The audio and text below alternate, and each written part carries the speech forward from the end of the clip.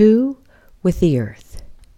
If you're lucky enough to have your mother live a long time, and you share a love of the earth, you might get a chance to garden alongside your mother as I did on the Great Plains. Visiting while weeding can't be beat.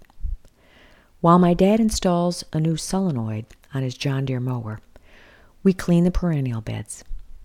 We uncover last year's plantings under the leaves, eggshells, and coffee grounds. There are too many perennial beds for me to get to all of them. That would take a much longer visit. We're never alone. Her 4 cats supervise the work. They check out the flower beds, and then they check out my dad's progress. My mom heads to the potting shed that my dad built a few summers ago. She's cleaning and organizing it, something she does in short order.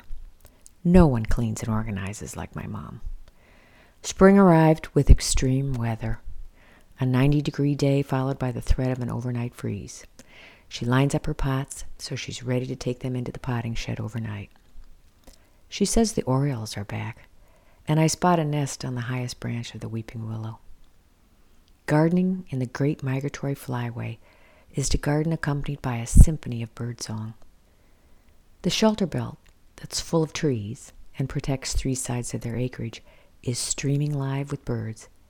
And I'm not just talking about sandhill cranes. There's ducks, owls, hawks, and songbirds. Nebraska is on the great bird migration route, and thousands of species pass through it each spring.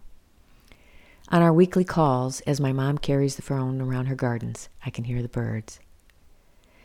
We take a break and eat a tuna fish sandwich, and then we get back to the watering. Despite the record flooding, the 60-mile-an-hour winds sucked the moisture out of her newly planted forsythia. I have no idea how she and my dad have managed to keep everything watered on their acreage. I carry a bucket to the far corner of their land and realize how my mother got the biceps of Arnold Schwarzenegger. And then there are the tons of large rock that ring all the beds that she and my dad haul from Kansas during their weekly rock hunting treks. Proust said it best, "Let us be grateful to people who make us happy.